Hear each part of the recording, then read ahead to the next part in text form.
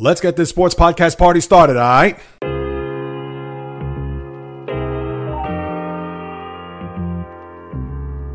The J Reels Podcast. Why don't you wait until July 1st to make an announcement? What a disgrace. He can rack up all these numbers in October, November, and December, but what really counts is let me see this in January. The sports rebel without a pause, delivering fast-paced, jam-packed sports talk like no other. Listen, I gotta call it as I see it. He is not a good player. I'm sick and tired of having to deal with the disappointment of this franchise. When does it stop? And yes, another winter that I can sleep in peace. Coming correct, direct, and in full effect. Let's get it. This is the J Reels Podcast. Welcome aboard. What is happening, my good people? Greetings. How are you? How's it going? How's everybody doing out there? What is the latest and greatest? Hope everybody's doing well. Christmas week has arrived. Another 11 days before we could ceremoniously say goodbye to 2020. And we have quite a few shows between now and the end of the year. So let's start us off with this one here, as this is the J Reels Podcast to listen to everything and what's going on in the world of sports. For my first timers, welcome aboard. And for those who've been banging with me for now 169 episodes, I welcome you guys back. If you haven't done so already, please subscribe, rate, and review this podcast on wherever you stream your podcast, whether it's on Apple, Google, Spreaker, Stitcher, Spotify, iHeartRadio, Luminary, Castbox FM, Player FM, even Amazon Music. If you haven't done so, or you can even check the website at www.jreels.com for more information on me, the pod, etc. It's a Monday, I believe, the official first day of winter, December the 21st in the year of our Lord 2020. The J Reels What's the Deal segment. What to expect here on this podcast is as follows. The NBA season tips off tomorrow with 2 games. We'll get into everything that's happening in the association, my NBA preview. I'll even give you my finals prediction, a little bit of a surprising one. We'll talk about that later on in the podcast. The college football playoff is set to no surprise. I know a lot of people thought maybe Texas A&M could sneak in through the back door, but that's not the case. We'll break down everything that's happening over the course of the weekend with college football and get you set up for the January 1st college football playoff. Not much of a preview because we have another show next week, but we'll touch on that later on.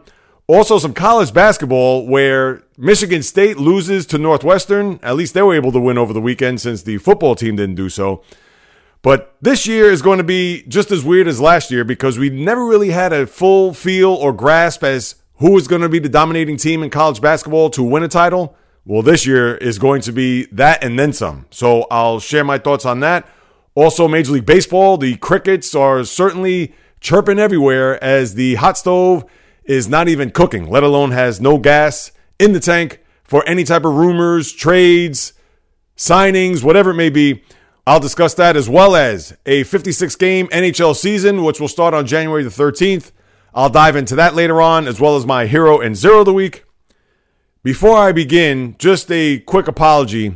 If you hear any noise, drilling, construction in the background, because where I'm sitting right now as I record this, there is a lot going on outside, so if you're wondering what the hell is going on as far as is the building starting to crumble, is there some renovations going on in the next room in the apartment of J Reels? No, that is not the case. For whatever it is, they're doing maintenance and have been doing so since the summer.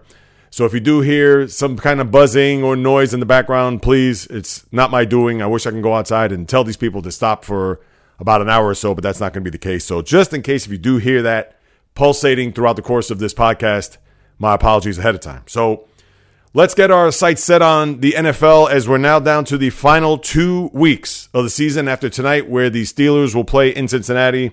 I'll do a little bit of a preview there. Not much really to preview when you look at a Bengal team that's been wounded for the last few weeks, especially without the rookie quarterback, but the Steelers themselves have not played well. And with the Buffalo Bills breathing down their neck as far as the 2 seed in the AFC goes, I'll dive in on what the Steelers will do tonight, or at least predict what they'll do as we close out a Week 15. As I talked about last week, the Week 15 docket was very unattractive when you looked at all the games.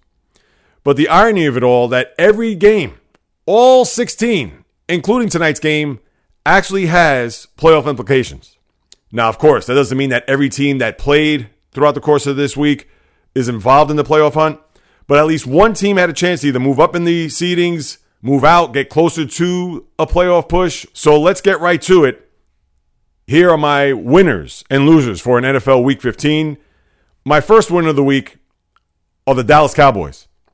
And people are going to say, Jay Reels, what are you kidding? The Cowboys? How could they be a number one winner or even a winner at any stretch this week or even throughout the course of the season? Well, guess what? They put themselves back in the mix for the NFC least, as I've been calling it for the last few weeks. And to think, their record is 5-9, and they're still alive for the division in that wild and wacky NFC East. The Cowboys, who came off of a win last week in Cincinnati, and then yesterday beating the 49ers at home, putting up 41 points, including the capper where CeeDee Lamb took the onside kick and ran it to the house and sealed their victory. And before you can even wrap your head around it, they are still alive in this divisional race where the Washington football team lost yesterday to Seattle at home, and also the Giants losing a Sunday night game to the Cleveland Browns, which puts the Cowboys back in the fold, just a game behind both teams. And even though they did get swept by Washington, and even though it's going to be insurmountable because they still need a lot of help, and the help in particular in this case will be the Washington football team losing their next two games. Could it happen? They have Carolina at home come this Sunday before they go to Philadelphia to close out their year. So with this 2020 overall and with this division, the way it's played out, would you be surprised that going into Week 17 with the Cowboys coming north here to MetLife to play the Giants would be for a division? Now, the Cowboys, remember, they beat the Giants earlier this year. So when they come to MetLife to play the Giants, and if Washington does lose this coming week to Carolina, they will have not destiny in their own hands, but they can control their own destiny as far as the Giants go, because they will kick them out with a win there and then hope that the Philadelphia Eagles will do the Cowboys a favor. Could you imagine that? In beating the Washingtonians, and then if the Cowboys do end up beating the Giants, they will be your NFC East champions. Crazy as you could dissect it, but that's where we stand here right now, Monday morning, with this race. And my second winner of the week are the New York Jets. Can you believe it? Who would have thought after starting the year 0-13, they go out to LA to play the Rams, a Ram team that came off of a 10-day respite.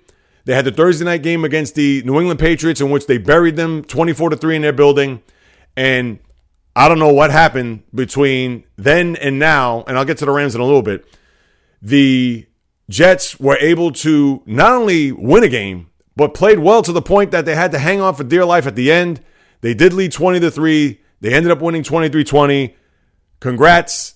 They won't go 0-16 like the 2008 Lions and the Browns of a couple of years back. So the Jet fan could certainly rejoice and say, we finally got a win under our belt.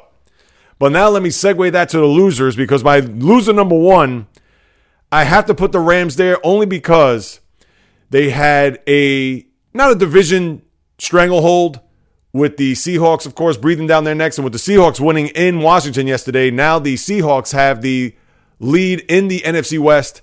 But for the Rams, as I mentioned before, to have this layoff, to come off of that win against New England, and for them to not even show up for the first three quarters, it makes you wonder whether or not this team is going to be capable of making a run to go to a Super Bowl. Do they have the talent? They certainly do. Offensively, the quarterback could be spotty, but he could play in big games as he did in the NFC Championship a couple of years back against the Saints. And we know the defense is all world, especially when you have Aaron Donald patrolling that defensive line. And Jalen Ramsey is in your secondary.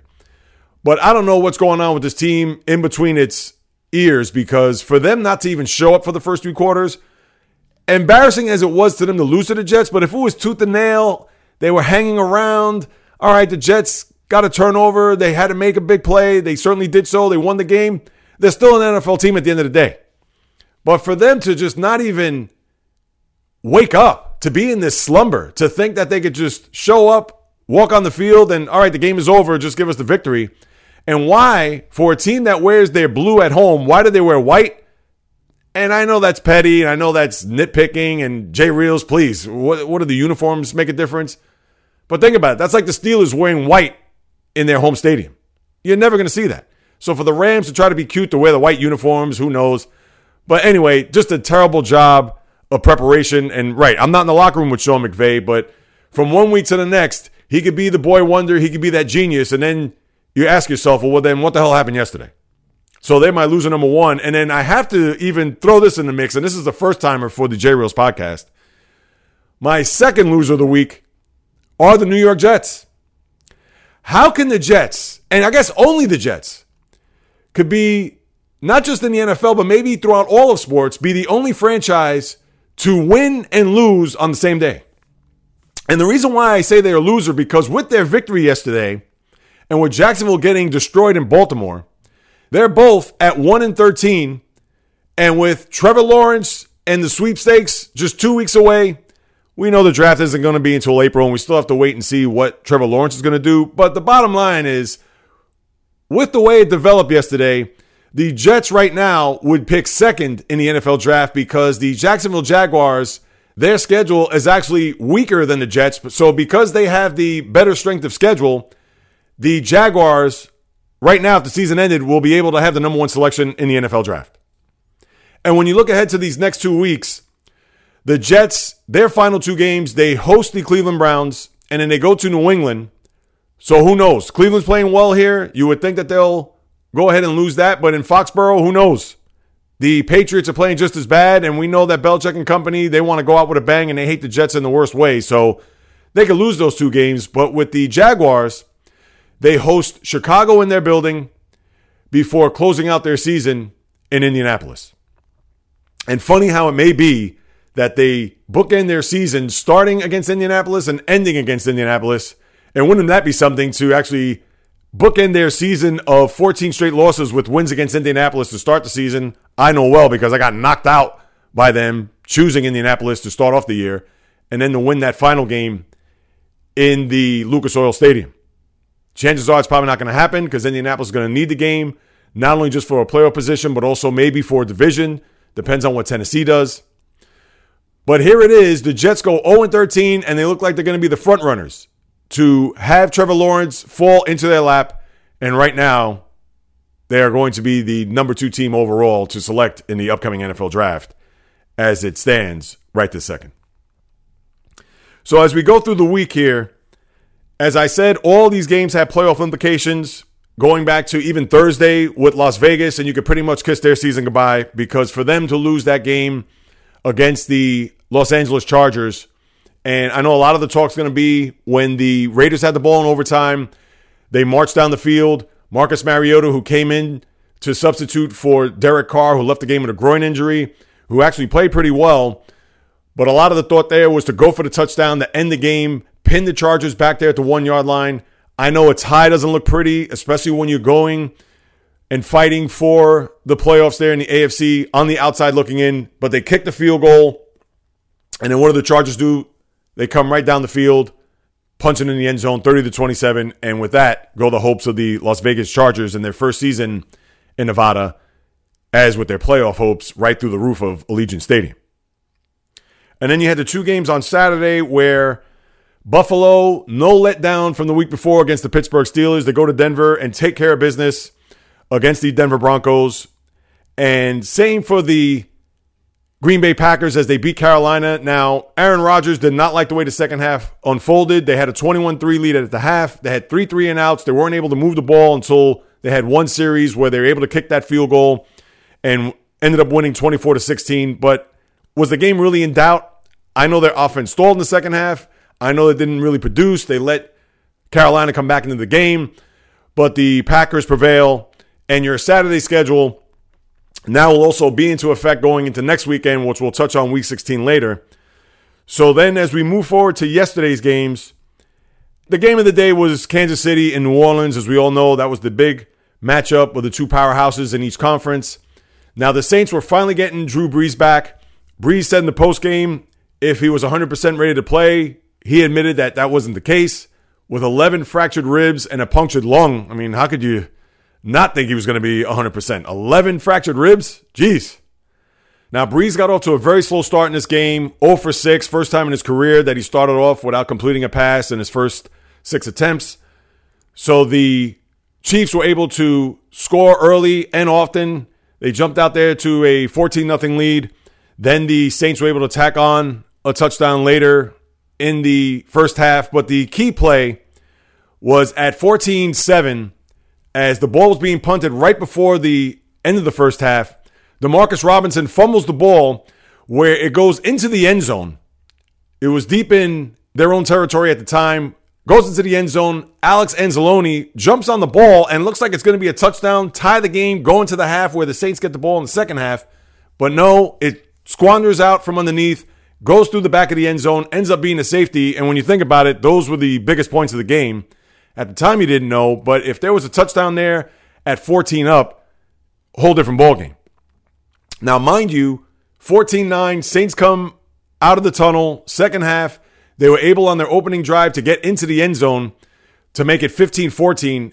And I know stupid analytics, you're going to go for two, so on and so forth. I thought it was a terrible move by Peyton, and that's a first guess. Because they had the lead at that point, kicked the extra point. I get it that you want to be up by 3 instead of 2, but it's 2 minutes into the second half. If you go up by 2, there's still a whole second half to be played, and we know with that potent Chief offense, anything goes, anything could happen. So just kick the extra point. It's a stabilizer from a psychological standpoint. But as it was, the Chiefs were able to then put it into overdrive. Mahomes makes plays all over the field. Now, the Saint defense, give them credit, they harassed Patrick Mahomes all day. We all know when it comes to any of these quarterbacks, even a guy like Lamar Jackson with the speed and the elusiveness that he has. But Mahomes, we all know his game is in the pocket, but he can scramble, he can run. But he had his head on a swivel all day. He was under massive duress. Give credit to the Saints. I don't know if that's also a thing where maybe you could even look at the Chief offensive line as a possible worry as you get into January, where the Chiefs will try to defend their championship from last year. But even with that, they still had enough points to put up on the board and pretty much took control of the second half. I know that the end of the game, the Saints made it close to make it 32-29, but the Chiefs go ahead and win by that final score, 13-1, atop the AFC, and chances are they're going to be the 1 seed and have that bye to kick off the month of January. Their final 2 games are at home. They play Atlanta and then the Chargers, and they can put their feet up for 2 weeks before they defend their title. The one thing about the Chiefs, though, that would worry you, they've played a lot of these games, and rightfully so. They're a video game when you watch them. We know the threats that they have there. Tyreek Hill, Travis Kelce. Forget about even the running backs. I mean, when you look at even Le'Veon Bell, he's done nothing since he's been in Kansas City. Now, Clyde Edwards-Helaire, you got to worry about. He has a high ankle sprain. He left the game. He's also a guy that is just another weapon in their arsenal. But we all know with the Chiefs, it's going to be about their passing game. And as long as they have the tight end, who is their safety blanket for Patrick Mahomes, and we know the deep threat in Tyreek Hill, where you can look at the other guys like Mecole Hardman or even Sammy Watkins, who gets lost in this offensive juggernaut. But the one thing, when you look at and see what happened yesterday, you wonder about the offensive line to be able to protect Mahomes. And we know Mahomes could escape, he could run, he could scramble, understood.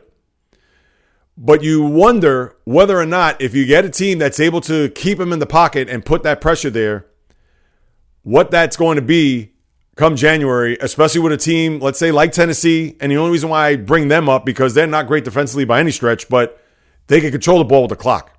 And the same for Baltimore. And even though Baltimore has never beaten Kansas City in a big spot, but you never know on that particular afternoon if they're going to rush for over 200 some odd yards and have the time of possession in their favor, that could be a detriment to the Kansas City Chiefs. But that's the only way you could see them losing come next month, because this team is on its way to the Super Bowl. Now, we've seen a lot of things happen over the years. Remember, Green Bay was 15-1, and they were an offensive juggernaut in 2011. And what happened? The Giants went into their building and upset them. And we get that if the Chiefs have that flick of the switch mentality, and if for whatever the reason a half they're asleep at the wheel and then they're playing catch up and time runs out, it could happen to them. And as we saw last year, that could have been the case if you were the Houston Texans up 24-0, and you figured that was even too much of a cushion and almost unbelievable to watch, considering that Kansas City couldn't get their mojo to start. But once they got their first touchdown, and then Houston, for whatever reason, went for the fake punt, that's when it started to snowball, and then they just took off. So just something to think about as we get into January, that the Chiefs, although they look unstoppable and unbeatable, but we've seen this with teams in the past. Even the Colts that one year when they started off 14-0 and then they fizzled in the postseason. Not going to say it's going to happen this time around. And even though they're going to be the odds-on favorite to go back and win, and I would think right now, why would you bet against them? But the NFL can be tricky. And the NFL's, for whatever the reason, the gods have something up their sleeves. And would I be surprised, especially in the divisional round? When you get to a championship game and in a Super Bowl, of course, anything could happen. But the divisional round, if any team's going to get picked off there, would be that one seed. It just depends on who's going to play him at that time. Something to think about as we move along, despite the fact that they are on a roll, unlike we've seen in quite some time. And then lastly, before I move on to the other games, I believe the Chiefs lost, in week 5? I believe they were 4-0 before they lost to the Raiders. So now they're going to run the table from week 6 all the way to the Super Bowl. It would almost help them to lose another game. Not that they're going to, because when you look on their schedule and then both of those games are at home, it would almost help them to lose another game, only for them to maybe get themselves refocused, for lack of a better word, because the team is as focused and as ready to go and as potent as they've been pretty much since the beginning of this run with Andy Reid and Patrick Mahomes. But at the same time, I think it will do them some good to kind of bring them back to earth, and then for them to say, all right, we got it out of our system. We're going to have the bye. We're going to have the week off. Now let's get to business, and let's get to Tampa to defend our championship. Tampa Bay had a big scare there yesterday. We were down 17-0 to the Atlanta Falcons. No surprise there when you have Tom Brady and comebacks against the Falcon franchise. So Arthur Blank and company had to shake their heads and try to shake off the stench of Super Bowl 52 or whatever that was, 51, which they will forever hold that in their hearts and memories. But they came storming back there in the second half. They win 31-27. Tom Brady throws for 390 yards, his first connection with Antonio Brown. And the Falcons, as we all know, just out to lunch and out to sea for this year. And they certainly need to regroup in the worst way and have not rebounded since that Super Bowl loss going a few years back. So Tom Brady puts the final nail in the Falcons' coffin for this year. Tennessee keeps rolling. Ryan Tannehill, 273 yards. Derrick Henry, 147. Detroit was no match for them. I'm just going to zoom through these games, people, because not much to talk as far as drama, as far as any type of strategy is concerned. Miami beats New England, so they officially knock out the Patriots out of the AFC playoff picture. Miami, who had to keep winning because they have the Ravens breathing down their neck. We'll go through all the AFC and NFC playoff pictures later on, but they currently hold the 7th seed with a better conference record over the Ravens yesterday. And the Ravens just stormed right through Jacksonville. No surprise there, 40-14, as they continue to keep their wheels turning toward a playoff berth. Last week, I know we weren't on the air, was that morning producing and, of course, hosting this podcast, but the game of the year was that Monday night game between Baltimore and Cleveland, and what could you say? Not to really delve into that, because Cleveland did play well. They did show some resiliency, but the Ravens needed that game. I'm not going to say in the worst way, but it certainly helped as far as propel them to get through this final stretch where they're playing Jacksonville. Next week, they host the Giants, and then the following week, they go to Cincinnati to close out the year. So they should finish their season at 11-5 and see where the chips fall at that time. If the Dolphins are going to lose 2 games over these final 2 weeks, or even one of the next 2, so the Ravens could get that final spot. So they were able to move on and win against the Jaguars. We talked about the Washingtonians. They lose at home to Seattle. No Alex Smith, so you had Dwayne Haskins come in to perform, and Seattle was pretty much in control of this game. I know Washington made a late push, but they ended up losing 20-15, so that's why, with Dallas being my number 1 winner and back in the NFC East playoff or division picture. Now, the Washingtonians were going to lose a game at some point. They won in Pittsburgh. They won in Arizona against San Francisco.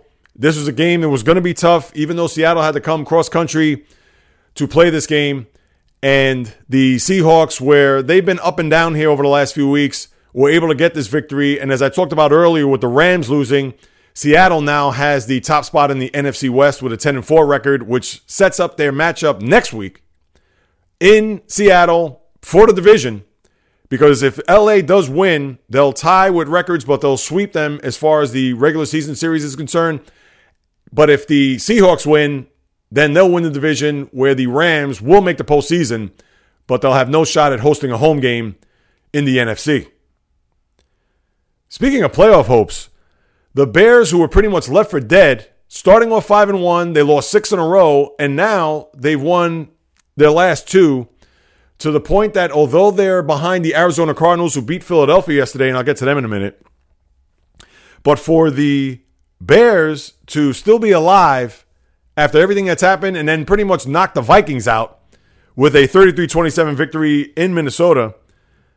And sorry, my guys, Kev the Viking fan and Headstyle, is just another long year for those two guys, especially after last year winning that game in New Orleans, but then losing in San Francisco in the divisional round. So we won't see them come January. But the Bears, trying to hold out hope. They have Jacksonville, but they do host Green Bay, their final game of the year, and Green Bay is going to need the game. So they still have a long road to go, even with a cupcake game next week. And that's a potential trap game when you think about it, because they may be thinking, oh, we'll beat Jacksonville. They've lost 13 straight.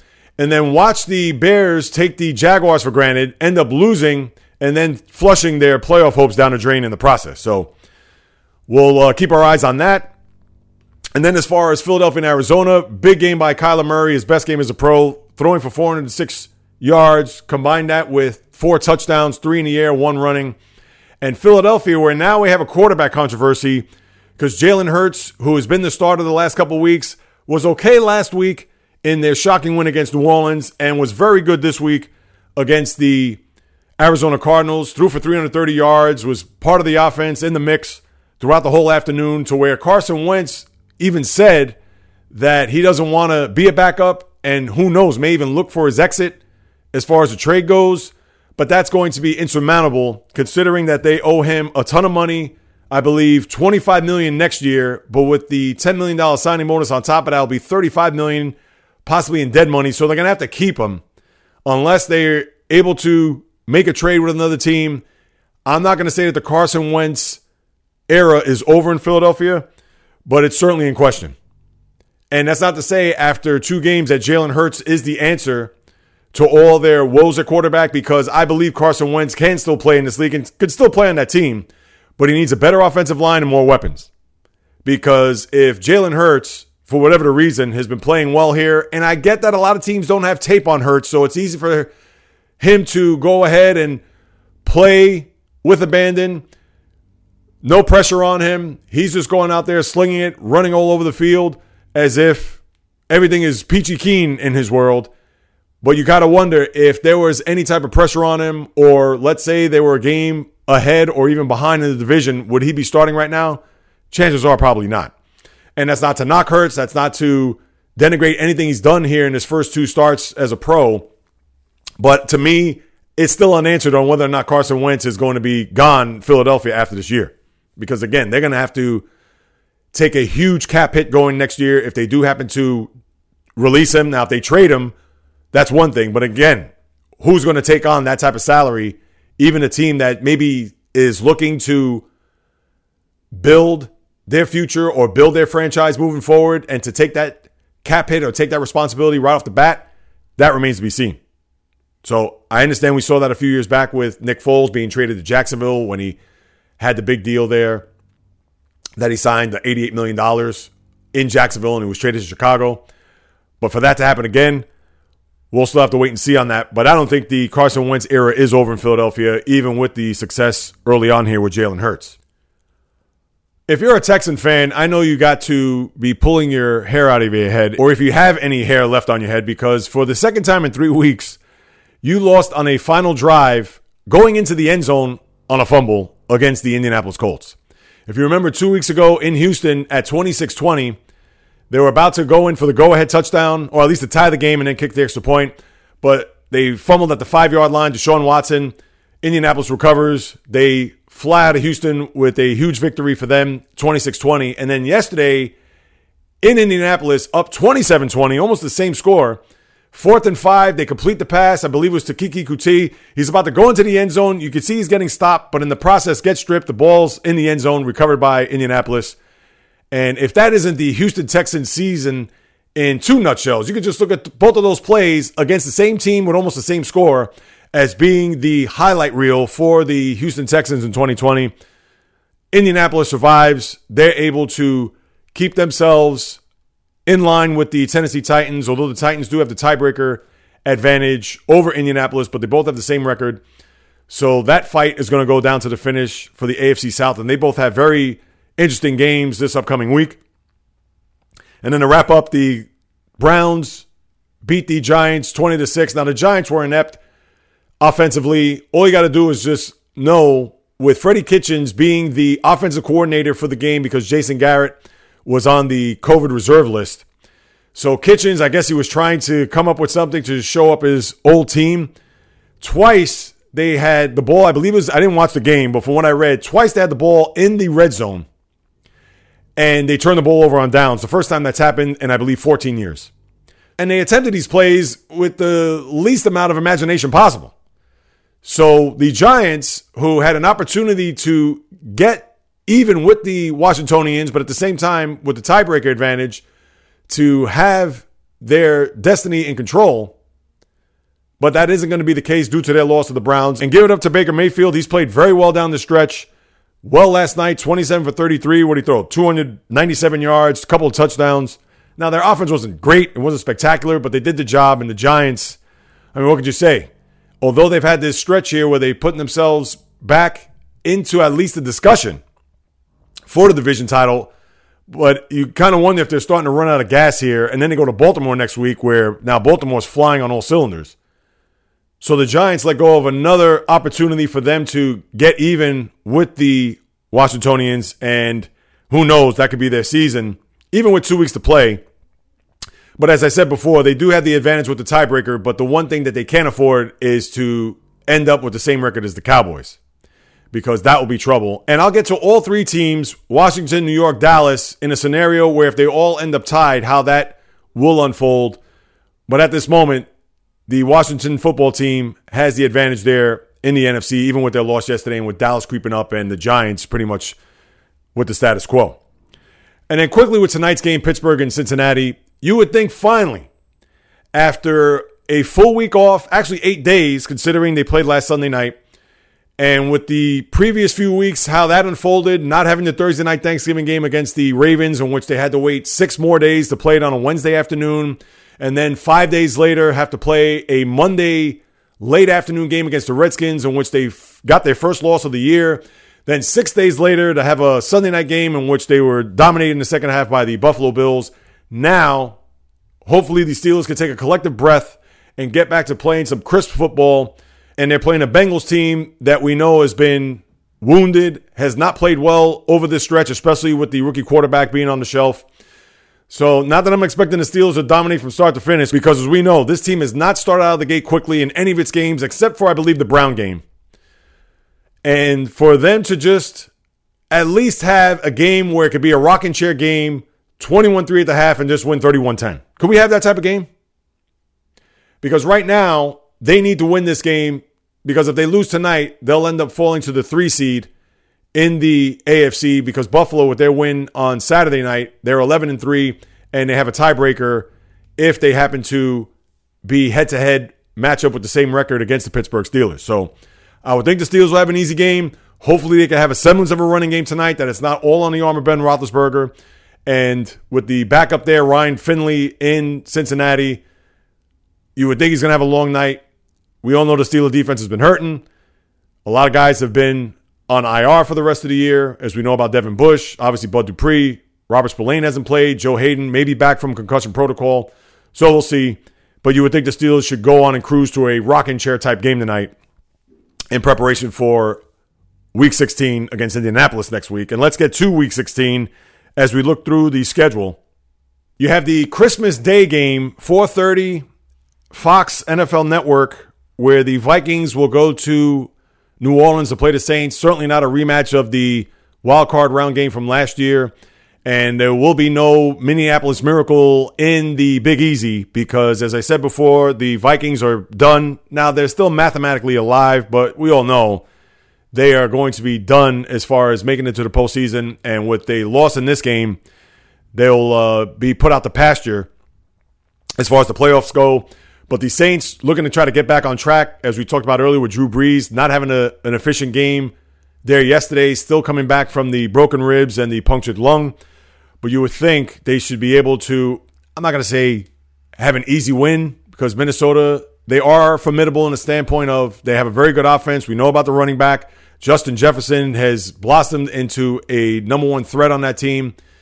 And defensively, I know they've been up and down, hit or miss, hot and cold, but you would think the Saints will go on to a victory there on Christmas. So to me, watch the NBA games, because I get the football fan and everybody's into the football right now, but is that a game that I will turn on at Christmas? I'll check it out here and there, but I may be more focused on the NBA as opposed to that game.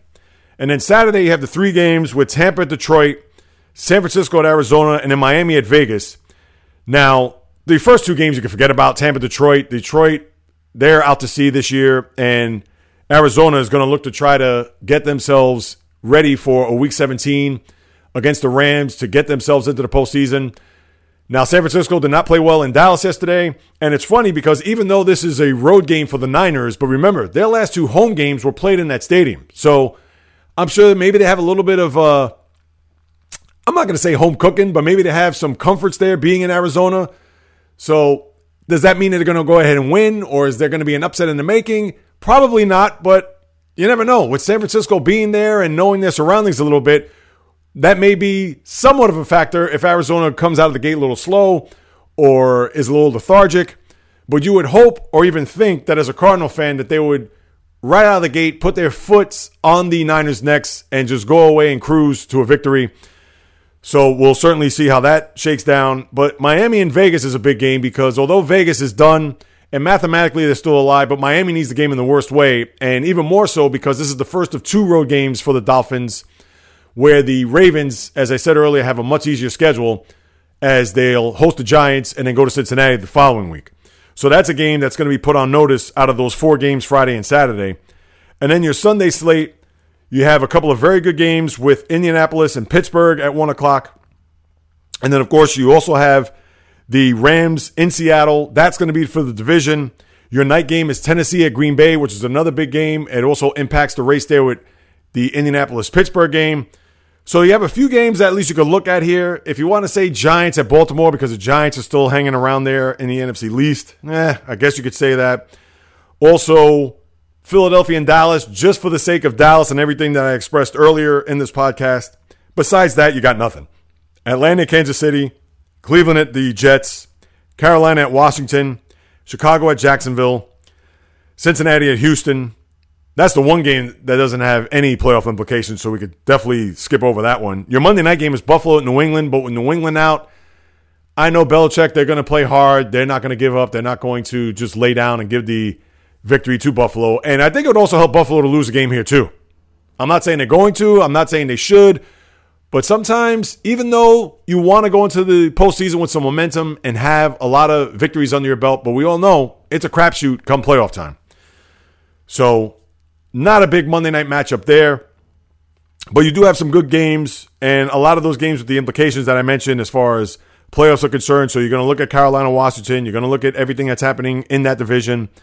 Also, Indianapolis, Pittsburgh's a huge game. So you do have some games that you could chew on, that you could wrap your arms around, as I like to say, as we get to close out a Week 16 and get into the final week of the NFL season.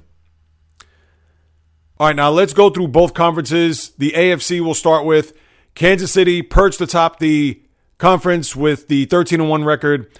No way that they're going to relinquish this spot. They will have the bye come January, where now you have Pittsburgh and Buffalo look like they could match up there between 2 and 3. Pittsburgh wins tonight.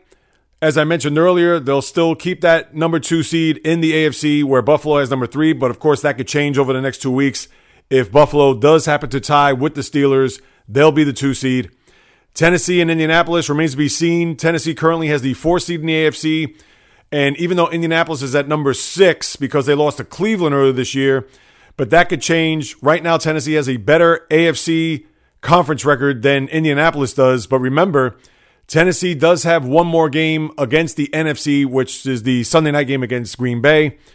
So we'll have to see how that unfolds. But we have Cleveland at 5, Indianapolis at 6, Miami is the 7th seed at 9-5, and they are tied with Baltimore, but Baltimore is on the outside looking in because of the Dolphins' AFC conference record is better than the Ravens. Now remember, the Ravens do have a game against the Giants on Sunday, so not that they can afford to lose because you're getting deep into the season, but if they do happen to lose that game, even if the Dolphins lose, it won't affect them as far as tiebreakers go because that's a game that's out of conference. So we'll have to see how that shakes down.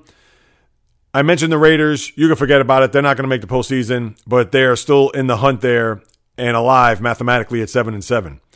On to the NFC, where Green Bay is all alone at the 1 seed, 11-3, followed by the Saints and Seahawks, 2-3. Both teams are 10-4, but the Saints have a better conference record than the Seahawks. That could change over the next couple of weeks depending on how the chips fall.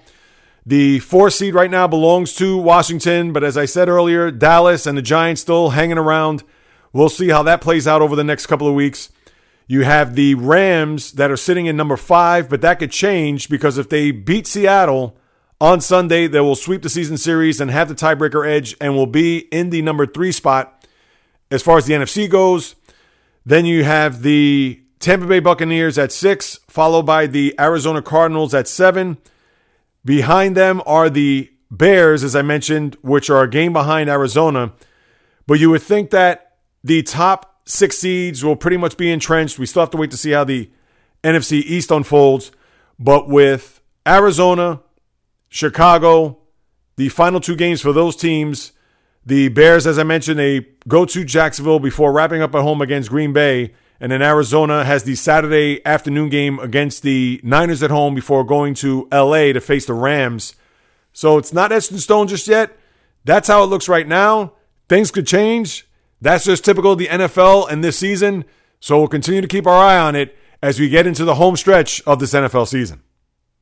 Now to go from the pro to the college circuit, and what an interesting weekend we saw in college football with some of these games. Now, in the grand scheme of things, is anybody surprised? Is anybody flabbergasted that the Final 4 teams are Alabama, Ohio State, Clemson, and Notre Dame? No.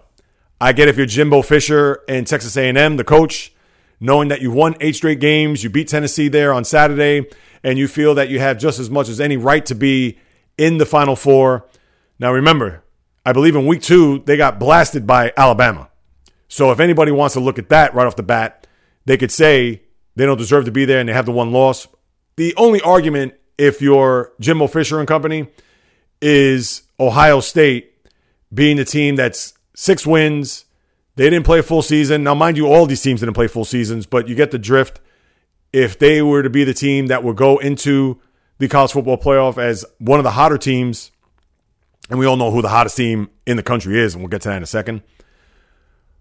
But that's going to be his stickling point. But he said, at the end of the day, it's all right. That's how it is. That's how the system works. We'll just have to go ahead. And I forgot who their bowl game is because I'll say this right off the bat, people. If it's not the college football playoff, the other bowls, I could care less. Who cares about all these other bowls? I know if you're an alma mater at any of the schools that are going to the bowls, and I'm not knocking those schools. I'm not knocking what they've done, their accomplishment to get to that bowl game. But at the end of the day, who cares? No one cares. Nobody cares. So, right, if you're Florida and whatever bowl that you're playing in, or if you're Georgia and whatever bowl you're playing in, or Cincinnati, Coastal Carolina, etc., yes, it's good for those schools. It's good for those programs to get there. Maybe not so the Floridas and Georgias of the world because they are part of the big bad almighty SEC, but for those other schools that had tremendous years and are going to bowls, kudos to them.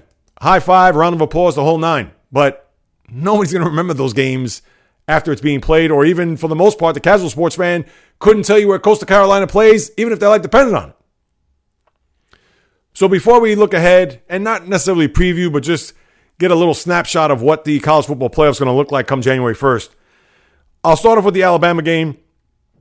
Now, when I watched this, I looked at the first couple of drives, and Alabama right down the field, no surprise touchdown, same for Florida. All right, great. On the Bama next possession, where the interception happened, where Trey Dean gets the ball and you kind of thought to yourself, and this was deep in Florida territory, you kind of thought and said, oh, wow. All right. Not only are we going to have a game here early on, We all know it's 4 quarters, and this was late in the first quarter. But maybe Florida could take a lead. And we knew that this was going to be a blow-by-blow type of game. It was just a matter of who's going to make a defensive stand or who's going to make that extra blow to take the lead. Well, the extra blow was on that interception by Trey Dean, where he fumbled the ball, actually got blasted, blindsided by John Mitchie there, where Devontae Smith, Johnny on the spot, who happened to recover the football, and then you just knew at that point that Alabama was going to go right into the end zone. And, of course, who got that touchdown to take the 14-7 lead? Devontae Smith. And I'm not going out on a limb by saying this, but when you look at last year's wide receiver draft, especially Jerry Jeudy and Henry Ruggs, Devontae Smith's probably better than both of those guys. He has had a monster year, and he's had monster games in key spots, and he's a guy that is going to be reckoned with in the NFL. And you also had a guy, remember, Jalen Waddle, who was another big threat who suffered a leg injury earlier in the year, is supposed to be just as good as those guys as well, but obviously we're not able to see him because he's been hurt. But man, Devontae Smith, the guy has just been money, and he is an electric player. So then 14-7, and you knew it was going to be back and forth. But then on that next drive by Florida, we thought, all right, let's see how they answer. Are they going to answer with a touchdown? So they drive into Alabama territory. They're outside of the red zone. It was a, 3rd and 9. The quarterback of Florida, Kyle Trask, tries to run it up the gut. He gets short. It's about 4th and 4. They weren't going to go for it to kick the field goal. And right then and there, early on, I thought to myself, this is where they're going to lose the game. Because with that Alabama offense, there is no way that you could win by kicking field goals. You got to go for touchdowns. And I know it was early enough in the game, and it was 4th and 4. They had to kick a field goal there. They had to get points. You get that. But then you saw what happened afterwards. Alabama then takes the lead by 11. And then even though Florida answers back, but then Alabama takes another lead up there, 28-17. It just kept going on and on and on and on. And when you have that type of game, and even though I'm going to get to a couple other points, but when you have that type of game where the team that's a favorite and is the number 1 team, in this case, Alabama, whenever they have that sizable lead, despite Florida and despite the other team, the underdog, whatever it is that they do, it never seems like it's going to be enough. It just doesn't. And even like I said, when they get the touchdown there late in the first half with about a minute to go at 28-17, you think, all right, well, maybe somehow, some way, if Florida could stop them and they get the ball to start the second half, all right, they're still down by 11, but maybe they can make it 28-24, make it a little interesting, if they can get a stop, etc. What happens? Not the case. A minute and change to go. Bama right down the field. Najee Harris, another remarkable player, had 5 touchdowns in the game. Gets the touchdown reception there to make it 35-17, and good night the lights. I know that Florida made it interesting. They made it close. I get it that the final score was 52-46, and they had their moments. We understand. But again, when you have a team that always has a step ahead of the other team, and in this case, they always had the 18 or the 11-point lead, and they were in no danger of losing this game. So I don't care what you say. I don't care what Florida. No. To me, Alabama, for the most part, was in control of this game. And when I say for the most part, even in the second half where Florida looked like they were making their move, they still weren't going to relinquish that lead and by any means beat themselves to where Florida could capitalize and either take the lead or go ahead and win the game. So that's what you have there with Alabama. Let's get to the other 2 games before I get the big picture. Now, people thought this was going to be a carbon copy between Notre Dame and Clemson from the first game in South Bend, even without Trevor Lawrence, where they had the freshman quarterback there playing, and he played very well in that game. And although Notre Dame came out, played well, they got the field goal, they also had the interception there of Trevor Lawrence in Notre Dame territory, and they also had a 1st and goal there, which they were unable to capitalize on. They had to settle for a 24-yard field goal. This is after it was 3-0. So think about this. Notre Dame, 3-0, down the field with Ian Book and company. Then Trevor Lawrence gets picked off on their opening possession. The Irish go down the field. They get a 1st and goal. They weren't able to punch it in. So now, after the kid kicked a 51-yard field goal, then they go for a 24-yard field goal after their 3 downs in the golden goal situation, and he pushes it wide right.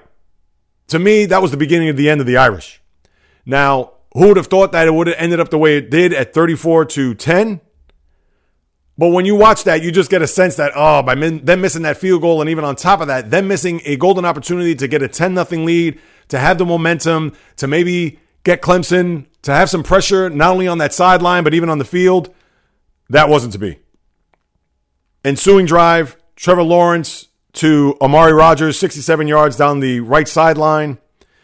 And although Notre Dame, in their next possession, they drive down the field to the Clemson 28, they went for it on a 4th and 3, and they had to go for it. I thought that was a smart move by Brian Kelly for them to just go ahead and try to get those 3 yards to get a first down. Because as I said before, when you play a team like Clemson or like Alabama, field goals aren't going to cut it. So they went for it, and they had the play converted. Ian Book rolls out.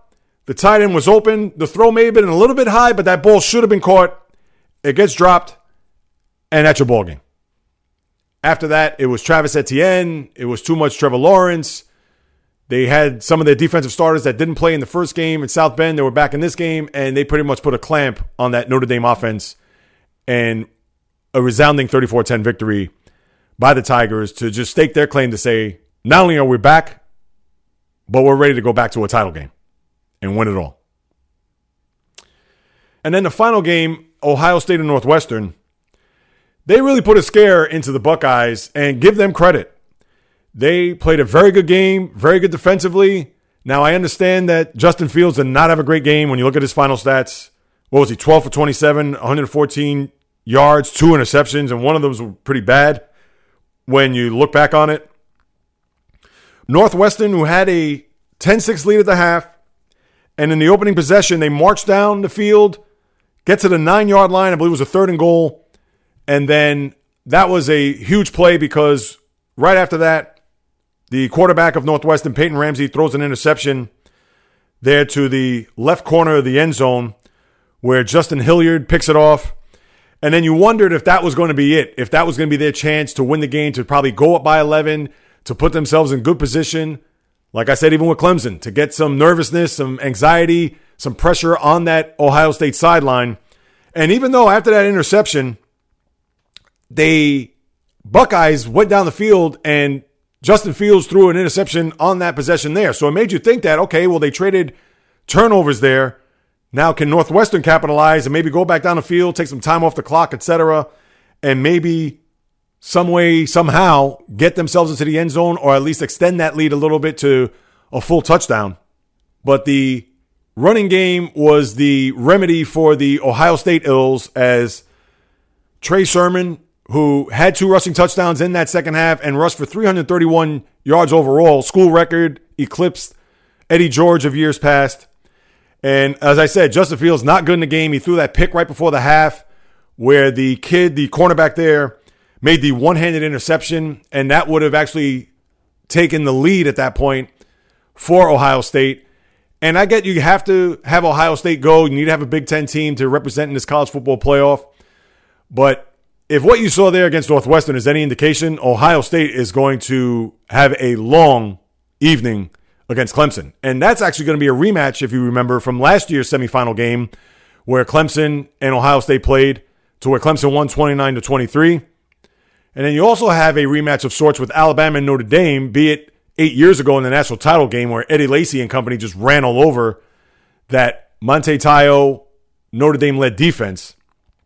Certainly going to be a far cry from that game, but now as we look overall, I'll start off with Alabama and Notre Dame, and let's face it, the first storyline going into this playoff, who's going to beat Alabama?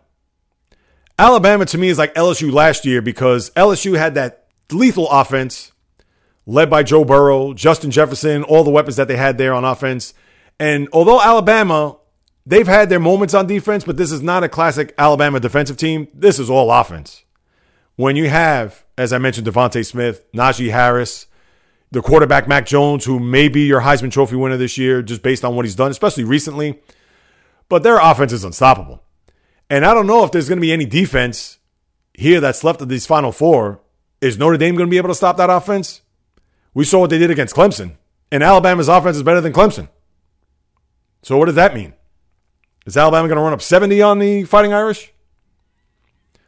So that's number one. So I don't think anybody's beating Alabama. I hope somebody does. I can't stand seeing Nick Saban's face, and he's won enough championships for 50 lifetimes. So I hope that they do not win. But please, not going out on a limb by saying that Alabama is going to win this whole thing.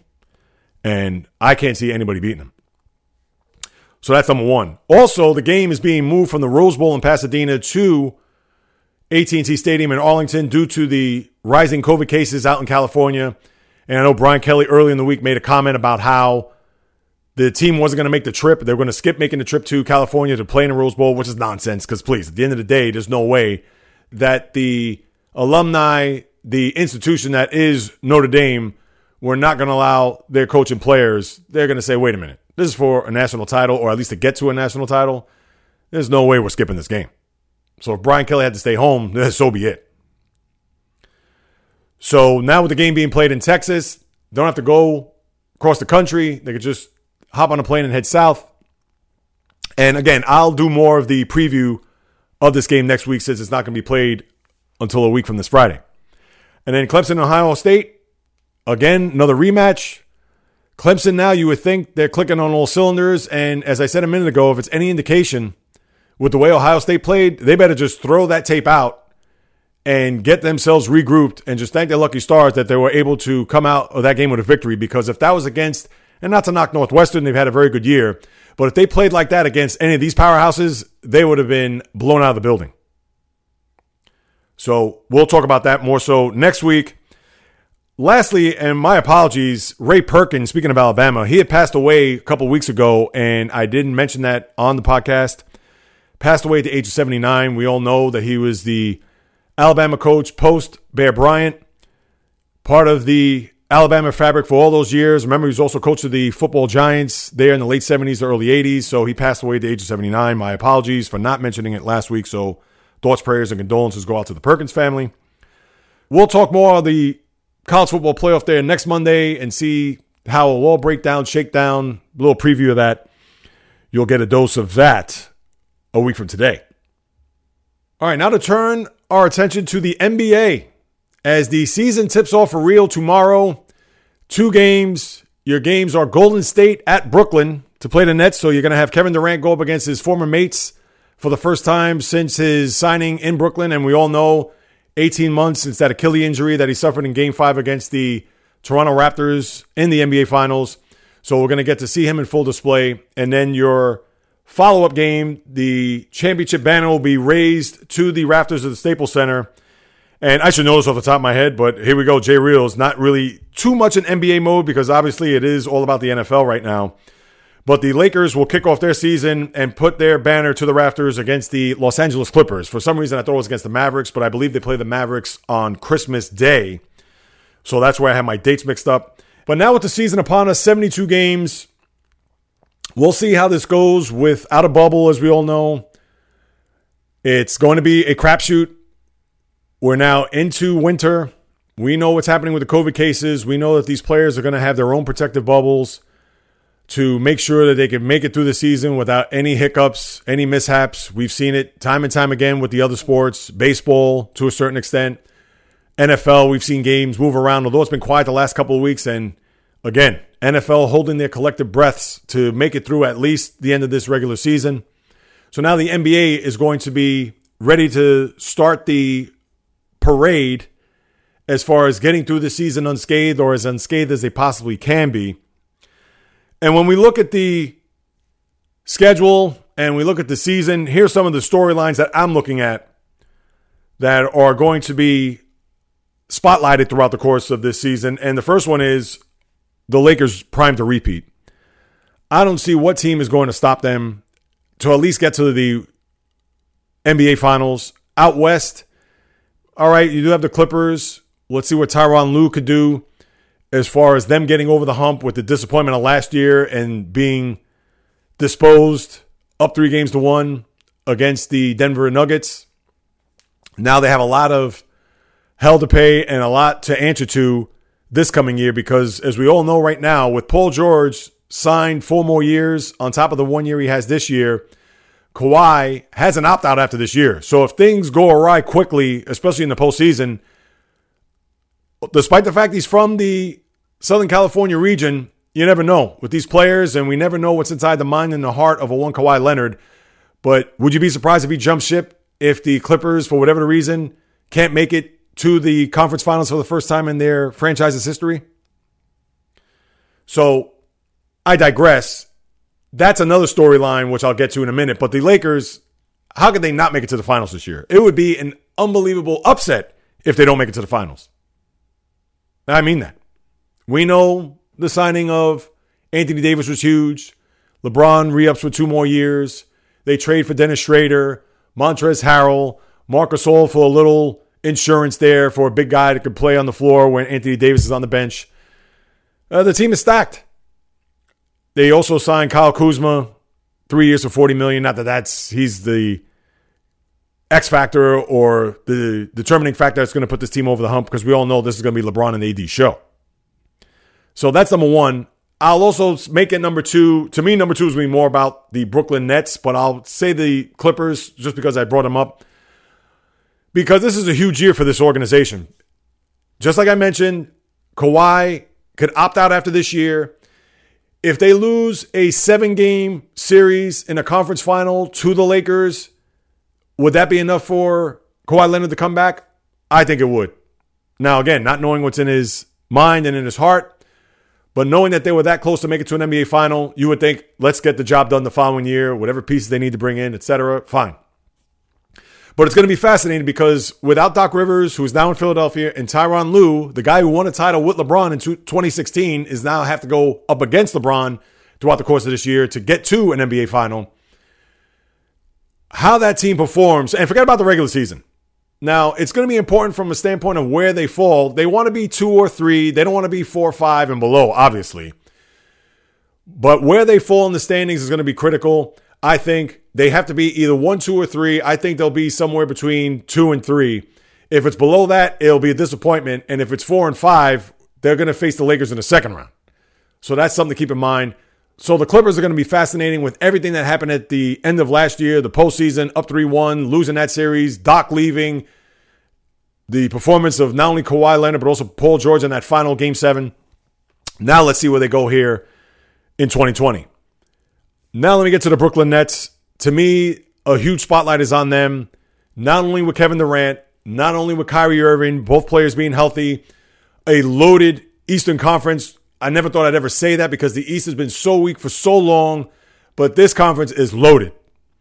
But with the Nets in particular, knowing that they've waited for this moment, they've waited over a year for this player, number 7, Kevin Durant, to be on the floor, ready to go to bring this team to its first NBA title, and all with a rookie coach and former player in Steve Nash. Now he has Mike D'Antoni as his assistant in his back pocket, but we all know D'Antoni, I get he's an assistant. He's not a head coach on this team, but it's not as if he has a great track record in the postseason either. So just because he's on that team doesn't mean that it's going to be guaranteed success, despite all of his NBA knowledge, wisdom, and his resume as a head coach in this league. But to me, Brooklyn is that one team with Kevin Durant. If he's anything close to 100%, they're going to be tough to stop. We know about Kyrie. Those guys have to remain healthy. Even more so Kyrie, because he's had all these nagging injuries over the years. The knee in Boston, as we know, the shoulder last year. How is he going to hold up over the course of the 72-game season? They re-signed guys like Joe Harris. They have Karis LeVert, Spencer Dinwiddie, Jared Allen. I mean, they have a very good and deep team. So they should do some big things this year. And now, with them getting a lot of the national pub and going to play in front of a national audience quite a bit on ESPN and TNT, ABC, etc., to me, I think there's a huge bullseye on their back. And also to share that bullseye, to make it to the next point, now with the Supermax contract under his belt, 2 MVPs, but also 2 disappointing playoff exits the last 2 years, what is Giannis and company in Milwaukee not going to do for an encore? But what are they going to do to get themselves to the next step? And that next step being an NBA final. Now, they've regressed. 2 years ago, they made it to the conference finals and lose to Toronto. Last year, they barely got to a 5th game and lost to Miami in the conference semis. And now with Drew Holiday part of the mix and trying to retool their team to get themselves to an NBA final, the Bucks are going to be heavily scrutinized because we see them in the regular season as a team that just blitzes through the league. But once they get to the postseason, it's a whole different beast. It's kind of like how the Houston Rockets have been over the years, where James Harden could score his 35 and he could break everybody off the dribble and his step back threes, so on and so forth. But when it comes to playing in a 7-game series, they get them bottled up, they get them frustrated, they don't know what to do, and then the Rockets exit stage right. Same with the Bucks. Once they bottle up Giannis, they know that they have to pull that wall in front of him, especially in transition. Don't get him out in a fast break in an open court. Make them play half court. And that's how you beat the Milwaukee Bucks. But now, let's see with a little bit of a more retooled team. And who knows if there's going to be any reinforcements come throughout the regular season. The Bucks are another team that a lot of people are going to look at to see if they can make it to an NBA final with everything that I said about Giannis. The contract, the MVPs, the bling. But now he's missing the one piece of hardware, and that's the Lawrence O'Brien trophy. And when we look overall at both conferences, as I said, the East is competitive as can be. You could put Milwaukee, Brooklyn, Boston, Philly, Miami, and Toronto, and you could pull their names out of a hat, and any one of those teams could be a 1 seed in the conference. Now, you would think maybe Milwaukee, just based on their track record the last 2 years in the regular season, being the 1 seed coming out of the East. You could certainly argue that. Brooklyn, for everything that I mentioned, now with Kevin Durant trying to get himself back as far as not only being one of the top 2 or 3 players in the league, but also to get him and his team to carry to an NBA final and to win outside of Golden State. Boston, for their young talent, and I'll get into the Celtics a little bit later on, but with their young talent and them making it to a conference final for the 3rd time in 4 years, now they need to take the next step. Philly, with all the talent and a new coach, can they also get themselves to an NBA final for the first time in 20 years? Miami, for everything they did last year, you would think they're going to try to piggyback on the success of last year and translate that to this year. Doesn't mean it's a guarantee, but still, teams are going to focus on maybe Miami to make themselves another deep postseason run. And then can't forget Toronto with the coach, with the pedigree. I understand there's no Kawhi Leonard, the one guy that they could truly count on, but they do have Fred VanVleet back in the mix. Also, you have Kyle Lowry, the aging vet, to go along with Pascal Siakam and the rest of the Raptors that's around them. So any one of those 6 teams could be at the top. And then you got the Atlantas. Let's see if they can take the next step. Indiana will probably be hanging around there. So the East is going to be very competitive. Where out West, it's very top heavy. We've talked about the Lakers, the Clippers. You want to throw the Nuggets in there? Absolutely, you could do so. Maybe Utah could take that next step to be one of the top 4 teams. Rudy Gobert was now signed 5 for $205 million. If you're wondering, wait a minute, that guy's a Supermax player? Well, he's a 2-time Defensive Player of the Year and a 3-time All-NBA selection. So right there, that guarantees him of the Supermax. But he didn't take the full $225 million. He left some money on the table only for some flexibility with the team, which is a good job on his part. He probably could have left a little bit more money off the table because they had to pay a $195 million extension to Donovan Mitchell. And Gobert, as we all know, defensive player, clogs the middle, etc. But he's not an offensive player, or at least one that defenses are going to have to gather around to try to stop on the offensive side of the floor. He is not that type of player. Nobody's going to confuse him with Kareem, Wilt, or even Shaq for that matter. But kudos to him. Biggest contract to a center in the history of the league. Maybe Utah can make that next step. But to me, it's those 3 teams up top and it's everybody else. The Suns, I know a lot of people, they're the trendy pick right now because of Chris Paul. I need to believe it when I see it. So I'm not going to look at them as a threat to those top 4 teams. I'm not going to look at Houston with everything that's going on down there, with Harden wanting to be traded and all the rumors that are abound when it comes to their disgruntled superstar. I don't think any other team, forget about OKC, forget about any of these other teams, the Timberwolves. To me, it's going to be Lakers, Clippers, Nuggets to fight it out there out west. And we all know, to me, it's the Lakers conference to lose.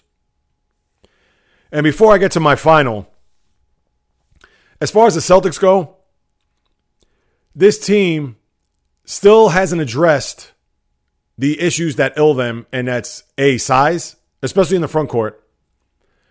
Even though they bring in Tristan Thompson, but he's going to start the season on the injured list. Who knows what kind of season he's going to have. I think he's going to help. But if his health is going to be jeopardized throughout the course of the season, it's not a good move. Or it's not going to be a good signing. Granted, it's only 2 years, $19 million. I get that. But you need a guy that's going to play a bulk of these games here. Couple that with the Kemba Walker knee injury, and then you got to wonder, we still have 2 more years left on his contract on top of this year. How efficient is he going to be? And if he's going to be in and out, up and down, as we saw in the postseason, especially in the series against Miami. So this team is going to be carried, and understandably and rightfully so, by their 2 young stars, Jaylen Brown and Jason Tatum. But you can't expect everything to come out of those 2 guys, considering that we don't know about the knee and how it's going to respond with Kemba Walker and what he's going to be able to provide throughout the course of the whole season. Talking about Tristan Thompson. Daniel Tice, nice player, can muck it up down low, but again, he's not that guy that's going to be guaranteed double-digit rebounds, blocks, etc., night in and night out. Then on top of that, this squad, or really this roster, is mostly built of young players. Grant Williams of the world, the Semi Ojeleyes, where I understand that he's been in the rotation here for the last few years, but he's not a guy that you're going to really count on in big spots. You know, Jeff Teague is a guy that they signed who's a longtime veteran, but you're not going to expect him to go in there. Although he's the type of guy where he has that irrational confidence. He'll go in there and he's not afraid to take a shot or to go in there and get dirty, get those 50-50 balls, etc. But really, Jeff Teague, he's not a guy that's going to put you over the top. We know about Marcus Smart. He's the heart and soul, blood and guts in that regard. But again, he's a guy where he has those moments where he's the no, yes guy when it comes to him shooting those threes. But when you least expect it from Marcus Smart, that's when he performs at a high level. And when you think he's going to pull through, that's when he falters. And to me, the Celtics need to address that size to get that rebounding, because we all know they suffer from offensive rebounds and just having a presence in the middle overall. And to me, too much reliance on those guys where they can't spread it around to the likes of Kemba Walker, or even last year when he was healthy, Gordon Hayward, where I thought it was good for him to move on because the Celtics didn't have to worry about his contract. But I see the Celtics, they could probably go as far as a conference final. I don't think they'll go to an NBA final. I think they'll have a good year, but I could see them winning a round, maybe 2, that second round, depending on who they're going to match up against. But for a team that's made it to the conference finals 3 of the last 4 years, the next step should be the NBA finals. And I'm not saying they can't get there, but they need to have a little bit more veteran experience and just some size in the front court. If they're able to get that before the season ends, or at that time right before the trade deadline, then maybe I'll breathe a little easier. Other than that, unless Tatum and Brown are taking their games to levels that we haven't seen, to me it's going to be their ceiling's the conference finals. And as far as your NBA final, people are probably going to say the Lakers are going to win the whole thing. And I was thinking the Bucks, but I don't trust the Bucks. And I can't say I trust the team that I'm going to pick out of the Eastern Conference. But my NBA final is going to be the Brooklyn Nets versus the Los Angeles Lakers. And I'm going to say Brooklyn in 7. That's right. I'm picking the Brooklyn Nets in 7. I can't pick Lakers Bucks. I can't go chalk all across the board.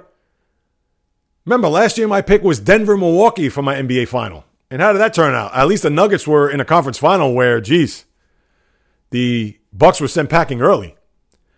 Well, come on. If I want to pick these predictions by chalk, why bother? I got to throw a little twist into it.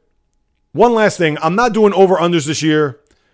I know it's just 10 games off of the 82-game schedule, but I just can't get a feel.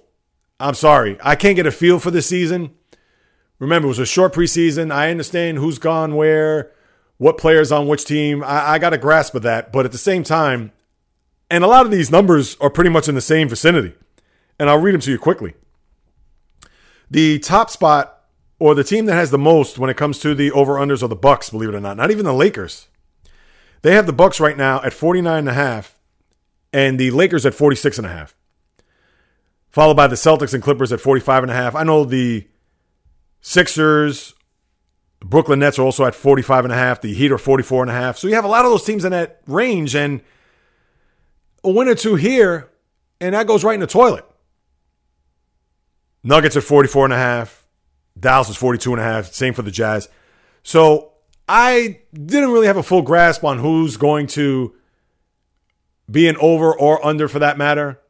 So I just thought, let me just bypass it for this year. For those who are interested or wondering about my over-under numbers, I was like, come on, Jay Reels, just going to give us something. My apologies ahead of time.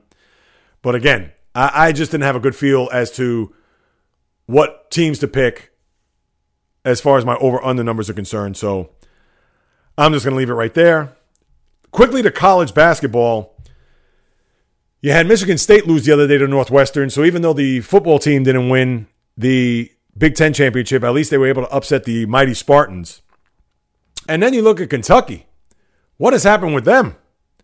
They started off their year 1-3, but next thing I know, they've lost 5 in a row for the first time since 1926. So it's been 94 years since they've gotten off to a start like this.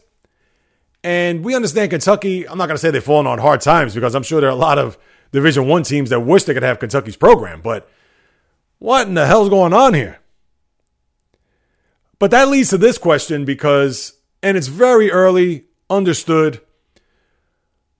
When you look at the top teams here, you can look at Gonzaga and Baylor. I get that. We could look at some of the teams that have played well and gotten off to good starts. But even with those two teams, come March Madness, are you going to look at them as the overwhelming favorite? Or, oh yeah, those guys are destined for a Final Four? Absolutely not. All you got to do is just look back this past March. And that was right before the tournament was going to start, before COVID hit. And even then, there weren't teams that you could say, oh yeah, this team's going to be in the Final Four. Oh yeah, this team's going to make it to the championship. Yes, you have an idea based on what they've done throughout the course of the year. Absolutely. But at the same time, you can't sit here and say, oh, this team would have made it. This team would have won. This was your Final Four. This is a year, this upcoming year is going to be more topsy-turvy than last year. And I think, and here's a little hot take for you. I'm going to make this early prediction. You may have a double-digit seed in the tournament make it to a Final Four. That's how wide open it's going to be.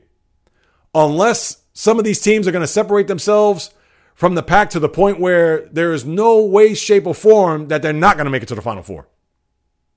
Now, yes, you would think maybe Gonzaga. You would think maybe Baylor. You would think maybe a couple other teams.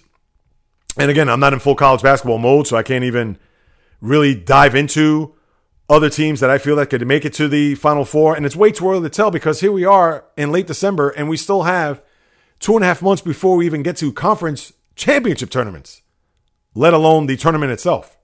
So we have a ways to go before we even get there. So, right. So even a team like Iowa, you can look at Villanova, Kansas, etc. These are the teams that are up there. Maybe not more so Iowa, but Kansas, Villanova. And we know they've had great teams going into the tournament in years past. And Kansas was the one team that I'm sure a lot of people would have bet and chances are would have won last year because they were that good and maybe not separated themselves that far from the pack, but they were formidable enough to choose them, to pick them in your bracket to win a national title. This year, who knows? And until we get into January and especially February, once the Super Bowl's come and gone, and we can really focus our attention on the college basketball, we'll have a better understanding, better idea of how good these teams are. But right now, I can name any of those teams in the top 25, and they could probably be in the Final Four. And would you ask yourself, are you surprised? And you have to say no, because you do not have a full grasp, not only just on college basketball as a whole, but on which team that you could guarantee or really feel as if this is a Final Four type team. There really isn't. All right, quickly, let me turn my attention to the NHL because they proposed a 56-game season that's going to start January the 13th. Training camp is at the end of this month, where I believe the teams who didn't play in the opening round, because remember, they expanded the playoffs to 24 teams. So those 8 teams that didn't play, they're starting camp, I believe, December 28th. And then the other 24 teams will start the week later. Or maybe I have it wrong. I think it's somewhere around the 26th to 28th, and then the 24 teams that made it to the postseason will go 5 days later, maybe not a week. But it's going to be after the new year, and then the season will start. So with that being said, the divisions have been laid out. So the NHL has put out 4 divisions, which they're trying to make it COVID proof. And we all know in this day and age, that's a risk. But I think it's smart for the NHL to do, because when you see how they have this unfolding, they're going to have the 4 divisions where it's the North, the West, the Central, and the East. And you can't really argue with the way that this is shaking down, because you're going to look at the West, Central, and East, which are all here in the U.S., and then the North Division are all the Canadian teams. So with the 56 games schedule, now think about it. If you're the Islanders and you're one of 8 teams, the other 7 teams you're going to play 8 times. So there's your whole schedule right there, which could mean not only in a good way rivalries, but there may be some fisticuffs along the line. Now, of course, the game isn't the way it once was. You rarely have tough guys on any of these teams, but there could be potential for some rivalries being made, at least for this year, and maybe for some testiness, for some physical play, etc. But I'm not going to hold my breath on that. And then with the North, they're going to play each other. Now, there's only 7 teams up there, so they're going to play, I believe, 1 or 2 teams 10 times, and then the rest 9 times. Or I may have it off. 9 and 8, I believe it is. So they're going to play 1 team 9 times out of the 7. So if you're Toronto, you're going to play maybe Montreal 9 times and then the other teams 8 times. If I do my math right, that 8 times 5 is 49. Or maybe they're going to play 2 teams 9 times or 10 times. That's how it's going to be broken down with all divisions to make it COVID proof. And then, as we all know, the Canadian government are not allowing any travel between the U.S. into Canada and vice versa. But the way the divisions are broken up, as we know, it's the Metropolitan, where you had the Islanders, and then you also had Carolina, Columbus. Well, you're not going to have that, because your Eastern Conference is going to be Buffalo, Boston, New Jersey, the Islanders, Rangers, Philadelphia, Pittsburgh, and Washington. Your Central is Carolina, Chicago, Columbus, Dallas, Detroit, Florida, Nashville, Tampa. And then out West, it's Anaheim, Arizona, Colorado, Los Angeles, Minnesota, San Jose, St. Louis, and Vegas. Now, of course, you're going to see 2 problems here. The Central, how can you have Florida, Tampa, and Carolina as the Central? They should be in the East. All right, well, if that's your argument, which team in the East are you going to put in the Central? For argument's sake, you could put Pittsburgh, because they're the most Western team, and maybe Buffalo in the Central. But it doesn't really make sense, because all those teams pretty much play as close to the Eastern Seaboard, if not on the Eastern Seaboard, as possible. But then your argument could be, well, what about Tampa and then Florida?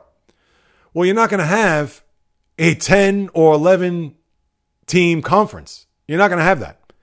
They have to balance it out to where out of the 31 teams, you're going to have your 3 American divisions with 8 teams in each, and then your North, all in Canada, 7 teams, because that's how they have to add it up. So, right, although maybe you can make a switch here, put Pittsburgh in the Central, and maybe put Carolina in the East, but we all know a lot of those natural rivalries, Philadelphia, Pittsburgh, even maybe, if you want to say, for argument's sake, Pittsburgh and Boston, if you're going back years with the playoffs, they kept it as far as integrity goes, to where Florida and Tampa, they could put them in the Central. And then even out West, to have St. Louis and Minnesota when they should be in the Central, but then obviously you can't put any of those Central teams. You're not going to put Chicago. You're not going to put Dallas. You're not going to put Detroit in the West. So it's not perfect, people, but it's as good as what they could come up with. So they're going to have to work with that. 56 games, away we go, January 13th, and there's your season. Now, quickly with Major League Baseball, the deafening silence that you hear, not only maybe a few crickets in the background, that is the offseason of the Major League Baseball. There is nothing clicking on the hot stove. You don't even have a pen light on that stove. The oven is bare. You can't even get the kitchen lights to turn on. That's how bad it is. So if you're looking for any type of rumors, if you're looking for any type of signings, trades, it is nowhere to be found. In fact, the only thing that is of note, DJ LeMahieu, the Yankees, they're $25 million off, which means the Yankees are not willing to add an extra year right now. So if that means that LeMahieu is looking, let's say, 5 for 125, but he really wants 6 for 150, the Yankees are probably staying at 5 for 125 or 4 for 100. We don't even know what the numbers are. We just know that they're $25 million off, which equates to one season. So if the Yankees don't want to put forth another year in the back pocket of DJ LeMahieu, that's their right. But if LeMahieu finds another deal, rumors or some rumblings have been in Toronto and maybe even with the Dodgers. Now, I can't see him playing with the Blue Jays, but the Dodgers have money from what they say, even though they had to fire people in the offseason to cut back on costs, but they could bring in a $150 million player. Contradiction at its best, but nothing going on this offseason, people. And one last thing with the Major League Baseball adding the Negro League records to Major League Baseball. It's a long time coming, but nobody's going to take it seriously. Because those numbers, you can't add those numbers to currently with Major League Baseball, because if that's the case, then Josh Gibson has over 800 home runs. I believe that's what's been recorded in Negro League history. So if that's the case, he's your home run leader in baseball history. Because you can't call it Major League Baseball history. I could see you incorporating those stats, numbers, etc. Because as we all know, Satchel Paige is a Hall of Famer, all-time great, but all of his wins came in the Negro League. So if you're going to put his wins with the paltry number of wins that he got as a Major League player, you're going to combine that, and then you're going to see why he's a Hall of Famer. But if you didn't include his Negro League numbers, which I understand they're not included prior to him getting into the Hall of Fame, because we knew he was a Hall of Fame pitcher, but to me, I think it's too little too late. I'm glad that they're put on notice. I'm glad that they're a part of now Major League Baseball from that regard. But when it comes to the numbers, they're still going to be separated. And that's in my book. Because you can't put those two together. That's like putting the Ichiro record for his hits in Japan. Now, mind you, it's in another continent altogether, but that is pro baseball. He'd be the all-time hits leader if you combine his Major League Baseball hit total with his Japanese hit total. Can't do that.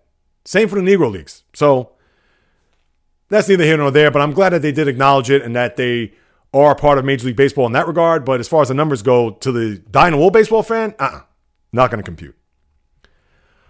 All right, let me get to my hero and zero of the week. My hero of the week, Stanford coach Tara Vanderveer, who surpasses the late, great Pat Summitt, the all-time winningest coach now of women's college basketball. Of course, Pat Summitt, formerly of Tennessee, with 1,099 victories. Who would have thought? Pat Summitt, as we all know, is the standard when it comes to coaches, not even just women, just coaches in any sport, but in this particular case, with the women's collegiate sport. So congratulations to Tara Vanderveer for eclipsing that number and being now number one of all time there. So she is my hero of the week. And my zero of the week is former Major League shortstop Omar Vizquel, who was accused of domestic violence going back to 2011 before he was married to Bianca Vizquel.